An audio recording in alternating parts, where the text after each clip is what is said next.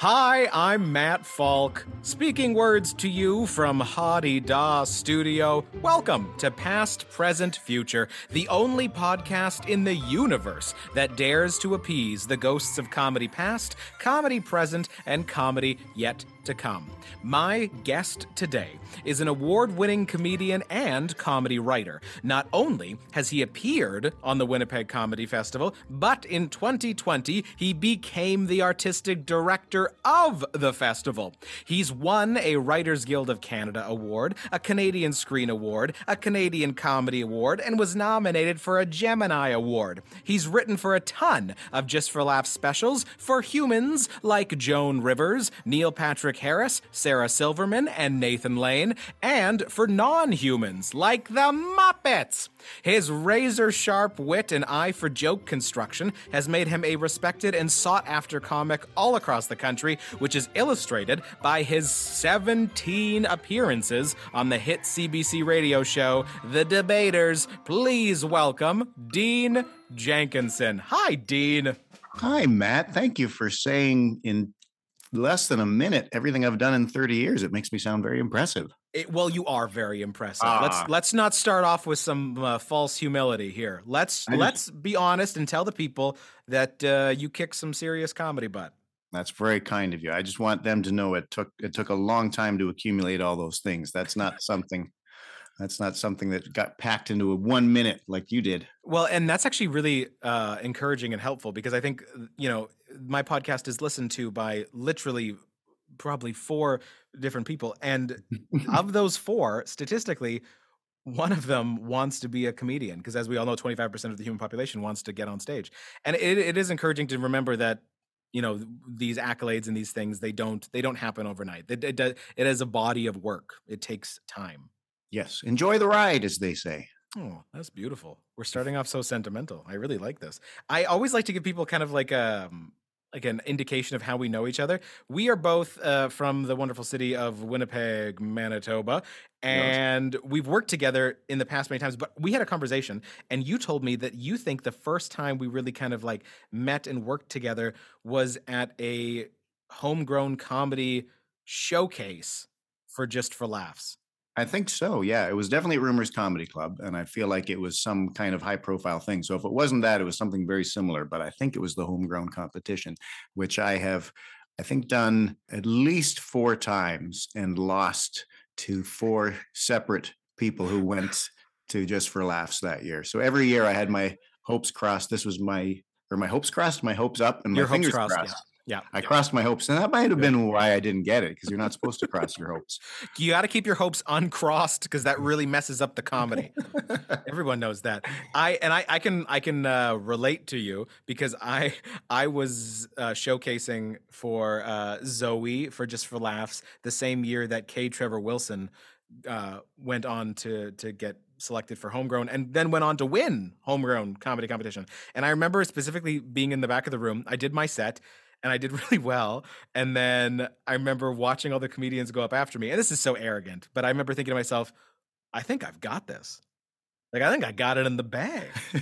But then I remember K. Trevor Wilson walked up and did his slow, methodical, absolute demolition of the audience. And I remember not only thinking, well, I'm definitely not going to win. I remember thinking I should probably just quit comedy because there's no point of doing anything after hearing something as wonderful as that. So I can relate. I hear you. It's yeah. I mean, there's always going to be, well, I was going to say someone funnier, but often many, many people funnier. Thousands funnier. I think the important thing to remember about comedy, it's a competition. It's definitely about ranking people from best to worst and finding what your number is. It certainly can't be about the art form or having a platform to share laughter or your perspective on life or anything like that. It's an Olympic sport. You got to train hard. You got to compete hard, and you have to crush your contemporaries and your peers. I think we're teaching the next generation of comedians a lot of good stuff here. That's true. It's true. Can I also say before we jump in, which we haven't even started yet? This isn't this, this isn't the official podcast. Is that I wasn't at, but I went to Just for Laughs this last year. The quickest way to get to Just for Laughs for all you young comics listening is just to buy a plane ticket and attend Just for Laughs. You don't even need to be invited. You can just show up and watch the shows and pretend that you're in the festival. So that's what I did last year. And I was watching the Mark Maron Gala, and before the show starts, the music's all pumping. And ladies and gentlemen, Dean Jenkinson. And then you walk out and you warm up the crowd and do the intro and welcome everybody here. And that was so cool to see you on that stage. It's so fun. Those are the only times I've been on that stage, is when I get to walk out and warm up the audience, because I happen to be backstage, writing. And, I write some host monologue jokes. I write some of the host intro jokes, and you're just kind of an invisible grunt. But the producer of the show knows that I do stand up, and he knows that I'm not going to go out there and say anything outrageous or offensive or steal the spotlight. I'm going to do my job, which is to be friendly and warm and make them laugh a couple times. So it's a huge treat for me, and it's a nice treat for Just for Laughs, because it's free. I just go out and do it because I'm there, and I'm like, sure, I'll go tell jokes on the big stage. It was a good feeling. It was really fun watching you do it, and you did a wonderful job. I would think, though, that it'd be more satisfying to go up after the host, because you've just written jokes for this host, and it'd be nice to go up there and do your comedy, and then walk back and then whisper to them, "That's how you deliver one of my lines." I have gotten to go on after the hosts sometimes, just because the host will come out and do the monologue. Yeah. And then once the host has done the monologue, that's when the theater will open the doors and let the latecomers who didn't arrive on time in. So they'll take a little break from the show so that they don't interrupt the TV taping. And then I have a list of jokes burning the latecomers passive aggressively, right? Nice. It's all right. Take your time. Don't rush. Now's not the time to rush. The time to rush was 60 minutes ago, right? Those kind of. Nice. So a few times I've done that, and then I've gotten to pass the host as they go back out, and I come off, and Wanda Sykes said, "That was great. You did a great job." Or a couple other people who I'm going to blank on. It's always just a nice feeling. And, it could be that they're just being normal humans who are polite and say nice things to people that you cross paths with, so that they just don't have an awkward. But I choose to believe that I did a good job, and Wanda Sykes said good job because I did a good job. I would agree, because Wanda does not have to. I call her Wanda because we're on first name basis. But Wanda, Wandy has often remarked to me, no, she doesn't have to. She doesn't have to say good job. It's just as non-awkward to get the mic and say thanks so much. True. But to choose to say, hey, that was a great job, that's really cool. And from someone like Wanda Sykes, who is a joke machine, is also very cool. Hey, Dean, you're familiar with the format of the show, right? You listen to this podcast every other week, right? Yes, there are 3 ghosts that are going to visit me. That's right. And what a good segue, because here comes the first one. I am the ghost of comedy past. Today I take you to your favorite celebrity you've ever written jokes for. Okay, see, I think he wanted to get in there because he could sense us encroaching on this topic already. But Dean, we're talking about your favorite celebrity you've ever written jokes for. He's brought us to this place in space and time. I can see what you're seeing right now. Tell the listening audience what we're looking at. Where are we? Sorry, you can see what I'm seeing? Tell me what that is. Me and you, Dean, don't take people out of this. Me and you have just been transported through space and time to in the past to your celebrity you've ever written jokes for. So I can see what you can see. Oh. And now explain. This is ridiculous. You said you've listened to the show, and now I didn't realize I was physically in a different place looking at the most favorite celebrity. I didn't realize we were physically there. So they bring you to. Yes. Have you never seen the Charles Dickens thing? What's it called? A Christmas Carol. We legally can't say what it is because we didn't steal the idea from them. This is an original concept. Anyway, that's okay. I'm sorry for getting upset. But we're here. Right. You can see what I'm seeing. I gotcha. You know what? I see 2. I see 2 celebrities, and they're competing to be my favorite. Oh, okay. I very much enjoyed writing jokes for Sarah Silverman, and I very much enjoyed writing jokes for Nathan Lane, and for I guess slightly different reasons. They're both wonderful, and they both like knocked it out of the park. And it was just a thrill to hear them take what you had given them and just crush with it. Sarah, I worked with first, and she was a comedy hero of mine ever since I was a young pup in comedy. To the point that back in the days when there were comedy CDs and DVDs, I'd be at work. I worked at CBC Radio at the time, and on YouTube, we'd take a little break from working because we're slackers, and we would watch. We would sit. We'd gather around because there was a sneak peek at Sarah Silverman's upcoming comedy DVD, and we would laugh. And I said, "That's going to be great. How about if I order this DVD?" And when it arrives in the mail, as things used to do. Wow. The ghost brought us back to a really distant past. Why don't you all come over and we'll eat snacks and drink beers and watch Sarah Silverman's comedy DVD, which is exactly what we did. And it was like it was an event, and it was amazing. So years later, to get an invitation to be on the team that would write jokes and pitch jokes at Sarah Silverman was like, it was a dream come true. It was meeting your hero. And, they say, don't do that. Don't meet your hero, because you're going to find out they're not what you imagine them to be or hope they are. She was everything I hoped and imagined. She's so smart and so funny and so engaged with the process. And every time she would change or alter something, she would improve it immeasurably. Unlike some celebrity hosts who say, what if I made it worse? They don't think they are making it worse, but they are. But every time Sarah Silverman would engage, it would just elevate it even more and more. And we were so lucky. What happened when we got on the ground is we were in Montreal. We were backstage. Sarah ran through the jokes. We made some tweaks. She did the song. We rehearsed the song that I wrote for her, which was a thrill.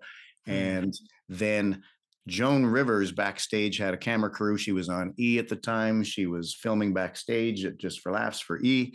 And she throws the camera and microphone in Sarah's face and asks her some questions.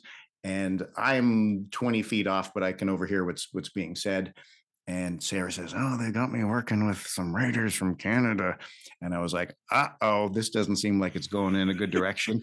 And she says, and I was like, kind of worried at first, but oh my gosh, they've been great. And I was just so relieved to hear her say that, thinking that we're not listening, thinking that she's telling Joan Rivers something behind the scenes. Let me tell you, the festival connects you with writers that you've never met, and you kind of worry, uh-oh. But no, they've been wonderful. And so to hear her say that was just so gratifying. Oh, that's so cool. Yeah, because you were moments away from potentially being slammed on E, which everyone knows you can't recover from that. No, especially if they don't name you. Everybody knows. Yeah, everybody knows that an anonymous slam on E ruins a career for any Canadian comic. Okay, so you said Sarah Silverman, and you were kind of toying with the idea of possibly Nathan Lane as well. Nathan is one of my favorite comedic actors. I love that guy. And I know you wrote a song for him. You wrote some jokes for him. But if you have to pick, I'm assuming based off of the fact that Sarah was a favorite of yours when you were just, a comedy fan working at the CBC. Does Sarah get the edge on this one? I think Sarah gets the edge. I loved working with Nathan Lane. He sang a song that I wrote. Yeah. And at the end of it, standing ovation. And I was getting texts from comics who were in the house going, was that yours? Did you write that? And I was like, that was mine. I wrote that. And it was extremely, extremely gratifying. Mr. Dean Jenkinson, did you feel that slight cold chill come through the air? I do. I think there might be another ghost. That's my line. We're going to go back. I'll take that out. He said that. Here we go. Ready? Nice and silent. And then I'll say, I think there might be another ghost. I am the ghost of comedy present. Answer this. How do you know when you found your comedic voice? Getting deep in the weeds here. How do you know when you found your comedic voice? Oh, I'll let you know when I find it. I think you know when you feel like yourself on stage. I think all the best comedians are themselves, just sort of, in pro wrestling, they're like the best characters, they say, are just yourself turned up to 11, I right? like that. So Steve Austin isn't Stone Cold Steve Austin 24/7, but that's a kernel of who he is inside, and they just crank up the volume really loud and the intensity really loud. So if you can be that person who you are on stage, I gotta think it's exhausting for a comic who does a character to put that character on, because it's when it clicks, it's a great feeling, obviously. But even when it clicks night after night after night after night, to have to put that mask on and that personality on and that voice on, I'm a huge Emo Phillips fan, but that's got to be like a shift at the factory every night after 30 years to do that. Absolutely. But I would also argue that it is probably what you said as well. It's probably just them turned up to 11. There's no way that Emo Phillips in real life is not socially awkward a little bit, is not, you know what I mean, does not have a lot of those insecurities and fears. And, so the character comedians that I know have kind of all taken a portion of themselves and amplified it a little bit. And some of them have put it on an accent as well, but still it is the same kind of a thing. It's maybe not even amped up to 11. Maybe it's amped up to 15. But yeah. That's an excellent point. Yeah. So I think, you kind of know when you found it, when being on stage doesn't feel, sometimes forced? Yeah, when it doesn't feel forced. Well, I've seen you live numerous times, and you were joking that, I'll let you know when I find my comedic voice, but I feel like if that's the standard that we're going for, you 100% have found your comedic voice, because you feel very natural on stage, and you also feel very much like yourself. Like when I go on stage, I think there is like, you can tell once I leave and you talk to me afterwards, I think fans are disappointed often. They're like, wow, that was great. And I'm like, thank you. I'm way lower key, but you could practically be having a conversation off stage and then continue that conversation on stage. It's so similar to your actual presence. Well, I appreciate that. I appreciate where that's coming from. I think, if I were coaching myself, and I sometimes do, I would say, if being yourself but turned up to 11 is the way to do it, I feel like sometimes, Dean, you only turn yourself up from like 4 to 6, right? Like I'm just slightly more present and slightly more energetic and slightly more animated. But you are 100 times more prepared. You have a list of jokes that you're saying on stage. Is that something? Does that count? I think so. I think having started stand up very long ago, like I was doing amateur nights in 1990, and you kind of build and act slowly, and you let old things fall away and you add new things. But there's part of me that's very intrigued by the idea of just like doing the Jerry Seinfeld or Louis C.K. thing of just like, okay, now I'm going to throw that all away and I'm just going to start with a blank slate and see what I can come up with, rather than trying to build on, some of these old dusty bricks that when I analyze them aren't always terribly well constructed or well considered. And there's a lot of fat in there and flab that you could cut away. And there's a lot of conversational nonsense that's not keeping it tight and punchy. So, I think I still have a long way to go, and that's fine. That's not me as being, I'm not beating myself up. What I've learned in comedy behind me, I feel like there's many more miles in front of me of what I haven't learned or haven't mastered. I don't feel like I'm at the halfway point of the river. And you know what? I think that is completely normal and healthy for a comedian. And funny that you said you mentioned the word river, because I just heard that Joan Rivers didn't think that she was really funny until she was in her 70s. Oh, that's good. Well, I still got decades left. I think it was actually Sarah Silverman, ironically enough, who said that in another podcast interview that I heard. But that's the amazing thing about being a comedian, is because it is you turned up to 11 or 6, depending on the night. You are a work in progress, and you are never complete.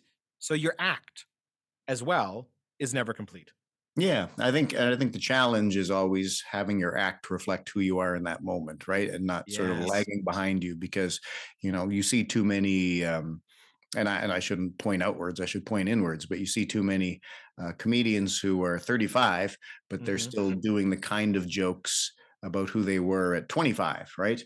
Yes. And you kind of feel like, well, if that's who you are at 35, you haven't grown up much in the last decade, and chances are you aren't that person, but you are that person on stage still because your act is lagging behind your life, and your act is lagging behind your maturity, and your act is lagging behind your circumstances, right?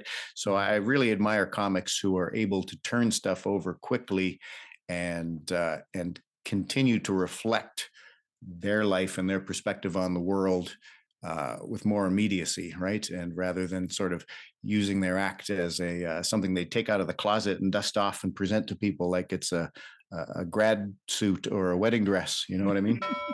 I'm sorry to cut this part of the conversation short, but I have no control over these things, and it's happening again. I am the ghost of comedy yet to come. What would you choose if you could only choose one? Writing or performing? Ooh, Wow. that's a good question, Ghost. And we don't even have that much time left in this episode, but what would you choose if you could only choose one, writing or performing, Dean? I think, I'll give you my reasons, but I'll just answer. I think I choose writing. I think I choose writing. Yeah. There's a gratification on stage when everything's clicking and the energy that you're giving back is coming back to you twofold, and you're just in a rhythm and you feel like the audience has all the confidence in the world, and you can go out on a limb and they'll come with you, and you can try things in the moment that you wouldn't otherwise try, and they'll go with you. But, I don't, the older I get, the less I sort of need that hug from strangers on stage to feel all right. Or maybe the more I just don't like being around people. Could be one of could be could be both. Could be a little of both. I have good moments of just feeling perfectly fine, not needing a lot of external validation, and there's times when I'm just like, leave me alone. But either way, both of those Either moods way, lend themselves. they lend them to staying in. But I really like that. I think, and I can see the appeal of it as well. So, Dean, as we turn the last corner here of this lovely conversation we've been having, you know as well as I do, this was no accident. The ghosts have brought you and me, because we traveled through space and time together, to these specific moments for a very specific reason. So what do you think the reason is? Why did the ghosts bring you to these three spots? What's the revelation you've had? How has this changed your life forever? What have the ghosts taught you? let's see. I think the ghosts might be trying to tell me to, just be more intentional about what I do comedically, and to choose things. We're in an industry, in a country where opportunities aren't so plentiful. You have your pick of fruit, right? It's not like, let's see, I'll have a little of this, but I don't need any of that. You kind of need to say yes to almost anything that comes your way if you want to have enough work and make enough money. But I think what the ghosts are telling me is to be more present in my life, and to continue to reflect my current circumstances and my current viewpoint on the world in my act, which I don't always do, and to continue to apply what I learned to writing for projects that I'm fortunate enough to be included in. I'm currently in a blended family, which is just a whole new learning curve of relationship dynamics, and I reflect that in my acts in such small ways. I have a few jokes about it that I like, and then I just sort of haven't accepted the challenge, because it's there are a lot of minds. There are a lot of minds when you're in a blended family, which are also amazing comedy opportunities. But I also want to be sensitive to those minefields, because everyone's feelings in a situation where everyone is trying their best to navigate. I want to be respectful of that and not go on stage and treat it all as grist for the mill, right? Yes, and that's wonderful. Yeah, and to and just be all these wonderfully painful love relationships that you have that get tangled up, to just have that all just be a candy you throw to strangers. I think that's my big challenge comedically right now, because we're in a world where a lot of relationships and marriages do not work out. You'd never think that you're going to be part of the 50% where it doesn't, but half of us are part of the 50% where it doesn't. And it's a difficult, painful, and sometimes shameful thing to feel like you failed at it. And then the joke that I do that's kind of dark and biting is I'm part of a blended family. We have 3 children that are the result of a blended family. If you're unfamiliar with what a blended family is, that's where you take all the damage and trauma of your divorce and you project it onto an innocent third party. So I think there's a lot in there to unpack that I think people can relate to, or they understand what I'm saying, and the dark sardonic recognition of that. And I think I need to mine that a lot more. That's awesome. And I mean, how could you not be a writer for someone who can just throw out terms like grist for the mill? I think I wrote that down correctly. I've never heard that before, and it was beautiful. That's an old timey. Doesn't matter. You now have ownership of it. That's how it works. Mr. Dean Jenkinson, where do people get a hold of you? How do they get in touch with you? I got a website, deanjenkinson.com. I haven't updated it in a while, but it tells you where to find me and what I've done. And send me an email through my website, or follow me on Twitter at Dean Comedy, which is just, a lot of dad jokes and a lot of anti-Trump sentiment. The good stuff, only the good stuff. And some pro wrestling and mixed martial arts fandom in there. Something for everybody. And we don't often do time-stamped stuff, but I will say that if you were in or near Winnipeg, May 2nd to the 7th, the Winnipeg Comedy Festival is happening, and it's going to be wonderful, thanks in part to the Mr. Dean Jenkinson, who is at the helm of that big ship. So we thank you. Look at me. Look, I tried to put a metaphor together, and it took me about 8 minutes to get those words out of my mouth. Anyway, thank you so much to my wonderful guest, Dean Jenkinson, and thank you to the ghosts of comedy past, present, and future, and most of all, like always, a huge thank you to all of you, our dear and wonderful listeners. Would you continue to subscribe to us? Leave us a rating, leave us a review. That helps other people find the show, and we'd be really appreciative of that. I'm Matt Falk. Until next time, God bless us, everyone.